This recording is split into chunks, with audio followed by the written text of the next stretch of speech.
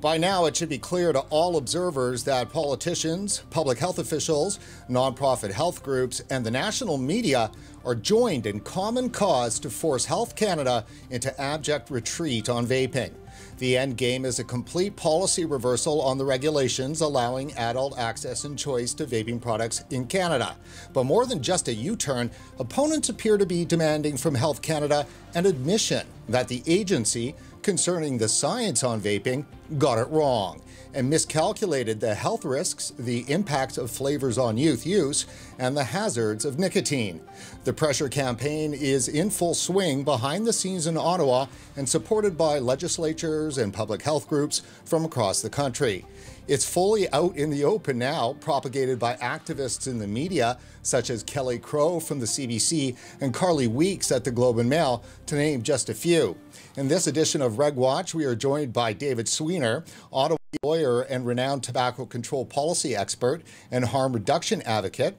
And we're going to dive right into the issues with David. David, thank you so much for joining us today on RegWatch. Great to be with you again. And it sure looks like the political pressure on Health Canada is, turned up to full steam. What's your thought on that?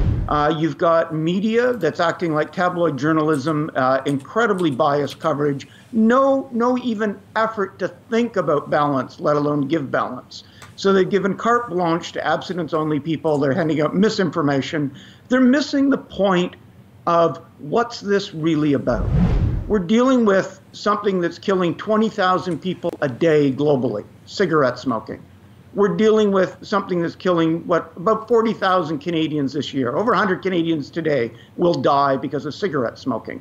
Cigarettes are an incredibly deadly delivery system, an incredibly toxic way to get nicotine, which itself has very few risks. I think that every single person in public health that is participating in this hysteria has abdicated any ounce that they could say that they're in this for any kind of health effects at all. Even while we're trying to protect the children. Well, I mean, let's find out what you think on that. I don't even think that they're trying to protect the children is really about health. This is about control.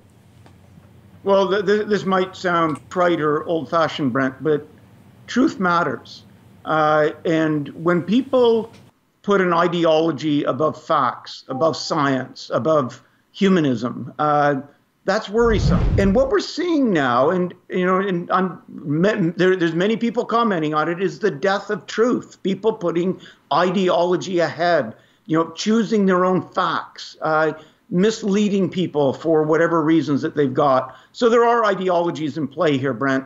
I find it disturbing, but we've always known in this field that about half the people, and we talked about this back in the 80s and 90s, about half the people attracted to doing tobacco control were actually not public health oriented. They were moralists, they were prohibitionists. Right. And it's just, they are getting a lot of voice right now, and they are dragon slayers. They're on a quest. They really think they're doing the right thing. They're doing God's work. They're going to get rid of this terrible drug, or they think that they're attacking the cigarette companies or tobacco companies or vaping companies or capitalism. And they're losing sight of the human beings who are really at issue here. Right. Well, if you're a collectivist thinker in nature, you don't really care about individuals. That's just the way it works, right? Progressives look at the whole issue. They'll accept individuals as a part of society, but they believe that society comes prior to the individual. And if you believe that society is prior to the individual, then it leaves a whole host of room to make rules and decisions and so forth for the good of the common weal, as opposed to the good of the individual. And a government and a collective shouldn't be making decisions that are based on the good of an individual either. Individuals are supposed to make those decisions for themselves. Yeah, well, you're talking a lot about what we saw with people like Stalin and in his idea of remaking mankind. I don't really know the full motivations of some of the people who are doing this, in part because they're not only feeling that they have to go out and slay this dragon, they refuse to talk about it. So if I say, what you're doing looks to me to be really counterproductive. Let me show you some evidence on that. Let's talk about it. Yeah, heck, maybe I'm wrong and you're right. Like, let's sit down and talk. That's what the Enlightenment's all about. That's what science is supposed to do. That's how we come up with better policy. And the answer is no, I will not talk about it. It's acting like they're members of a cult. And these are people I've known for a long time. I mean, decades in some cases. And this sort of, it's an abrogation of what should be their responsibility to society. I mean, they're in a position where they can influence things. There are literally lives in their hands, and they choose to do something that I think is objectively counterproductive if what they're trying to do is save lives. They're misleading people. There is no ethical basis for misleading people, for telling lies. And yet they won't even talk about it. And they're shaping policy. They've got the ears of, journalists who should know better. This combination of activists who haven't really thought through what they're doing, as far as I can tell, or they're doing it for some unjustifiable reason, dealing with reporters who have forgotten how to be journalists. They're not looking for balance. They're not questioning. They're putting out incredibly biased information that, to the extent that the public still believes this media has credibility, is going to result in deaths. So I've just thrown up here the CBC series, and this is very concerning. What we have here is the nation's public broadcaster, funded by taxpayers, funded by vapors, too as well, have launched the Vape Fail series. Now, this is obviously after now what has been almost 24 straight months of sheer one-sided propaganda, starting with, the epidemic. This is the kickoff here with Mark Harrison, but this is a Kelly Crow kind of branded series, and it's called Vape Fail. The hope of vaping as a safer alternative to smoking is fading. We explore why. What does that say to you, that headline of this intro? We need better journalism schools, apparently, and somebody needs to remind the CBC that they've got social obligations. They're not a propaganda tool. They're supposed to be informing Canadians, not misleading Canadians. Balance is actually really important. So, yeah, feel free to go out and interview people who have an abstinence-only view or misinterpret or misstate the science, or just have a different view of the science. But for heaven's sakes, talk to the other people, the people who have actually done more of the research, the people who have spent more time looking at this, the people who can put that into perspective. Because don't you owe it to the Canadian public to do something like that? Like the pressure they're trying to put on Health Canada to do dumb stuff, when Health Canada's tasked with a very important job. I mean, they're supposed to be trying to protect the health of Canadians. And you get this broadside of misinformation and fear-mongering, quoting a lot of people whose work has been thoroughly disputed by reputable people without even going to the reputable people to ask. You have people who are attacking things out of, say, Public Health England. Have they asked anybody in Public Health England? How do they respond? Have they asked anybody at the Royal College of Physicians, the British Medical Association, Cancer Research UK, Action on Smoking and Health in the UK? Not at all. They just do these attacks. So, it's a huge concern because media is so important for a functioning democracy, to have faith that we're getting valid information. And we've seen, as Robert Reich was talking about in The Guardian yesterday and recent Pew research out of the US, the faith in media has crashed from a time in the 1970s where over 70% of Americans, at least, believed that they could trust the media very much, to about 18% now. So it's not just the media, though, however, just to add, because I'd like to direct you to specifically talk about the CDC, the Centers for Disease Control in the U.S., you've gone, worldwide, that this particular regulator leads worldwide. Yeah. How would you characterize its truthiness with regards to confounding illicit THC vaping with nicotine vaping? There are too many really bright, highly educated people at the CDC to merely say they're stupid. It's worse than that, Brent. You know, they have been anti-e-cigarette. They have been anti any alternative to cigarettes. They have put out tremendous propaganda about Swedish snus, about moist snuff, products that are undoubtedly much less hazardous than cigarettes. You will not find them saying anything about relative risk on these products. They're just scaring people. They've been doing it for a long time. And again, they were charged with a really important task in trying to protect the health of Americans. And they've abandoned that for whatever ideological reasons they have in pursuit of this tobacco-free world. It's an abstinence-only agenda. And again, we need credible institutions of government. Here with Kelly Crow's piece, and this is how she's starting it, and it's with a lie, right?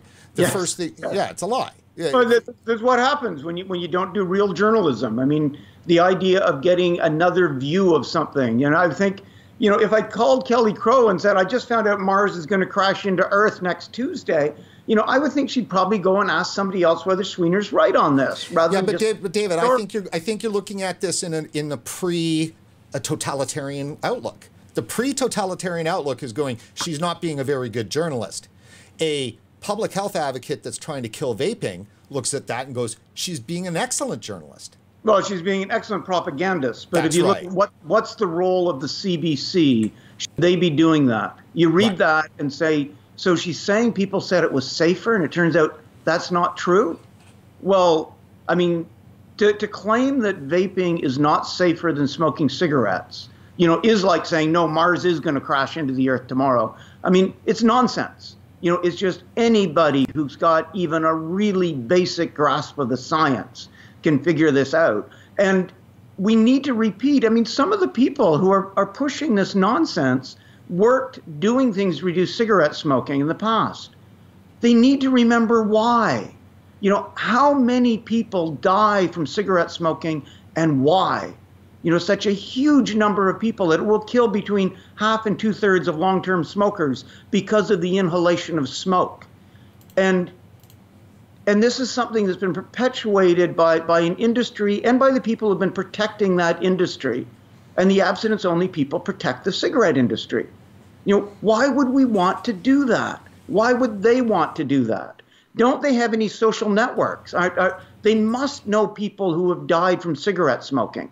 Have they never sat there in a hospice holding the hand of somebody who's dying at age 49 because of their cigarette smoking?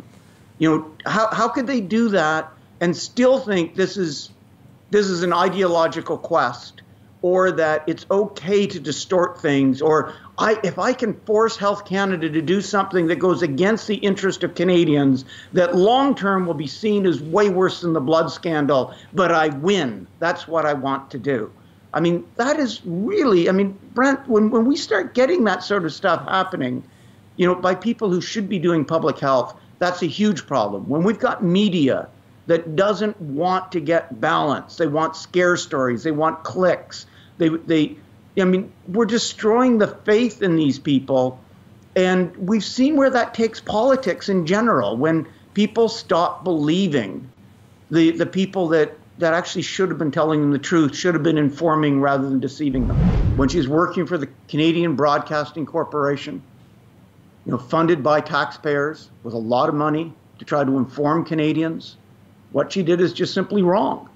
And to the extent that she succeeds in creating more fear, we see what I'm seeing now in looking at the data. We're seeing a resurgence in smoking as people who had switched to vaping are switching back to cigarettes because they've been scared. And they've been scared because of that sort of tabloid journalism. And if it was coming from a blogger, I'd still be upset. When it comes from the Canadian Broadcasting Corporation or the Globe and Mail, that is really disturbing. Those used to be really credible news sources. I think they still are on a lot of. I'm a fan of both of them, and I'm a reader, a follower. But it really disturbs me to be seeing some of that coverage and thinking, well, yeah, maybe I know enough nuance on this to say, I know they're misleading me on some stuff and I can ignore that, but I'll trust them on other things. Can we expect the public to say that? No, as you start to learn that, you know, what they're doing is misleading. It's simply factually incorrect. It's not balanced. And to the extent that it's believed it's going to cause harm, that looks more like a fraud than good journalism. They clearly are incapable of bringing any perspective of fairness to this issue. And the only organization that could lead the CBC into taking fairness on the issue is Health Canada. There's no other organization in the country that's able to do that. We have to count on Health Canada and the Minister of Health to be able to stand up in the face of what's really, call it what it is. It's bullying. It's trying to force them to do something that's not in the interest of Canadians. And I've got great sympathy for the people at Health Canada who are trying to adhere to the science. They're trying to look at facts. They're looking at what's happening with consumers. They're doing research to find out how can we improve the legislation we've got. How do we deal with the regulatory powers that we've been granted in order to try to refine this, to reduce the risks that are associated with any new product while getting the benefits, getting rid of cigarettes. So there's this tremendous opportunity, and it's got to be heartbreaking for them to see all this pressure for them to abandon that.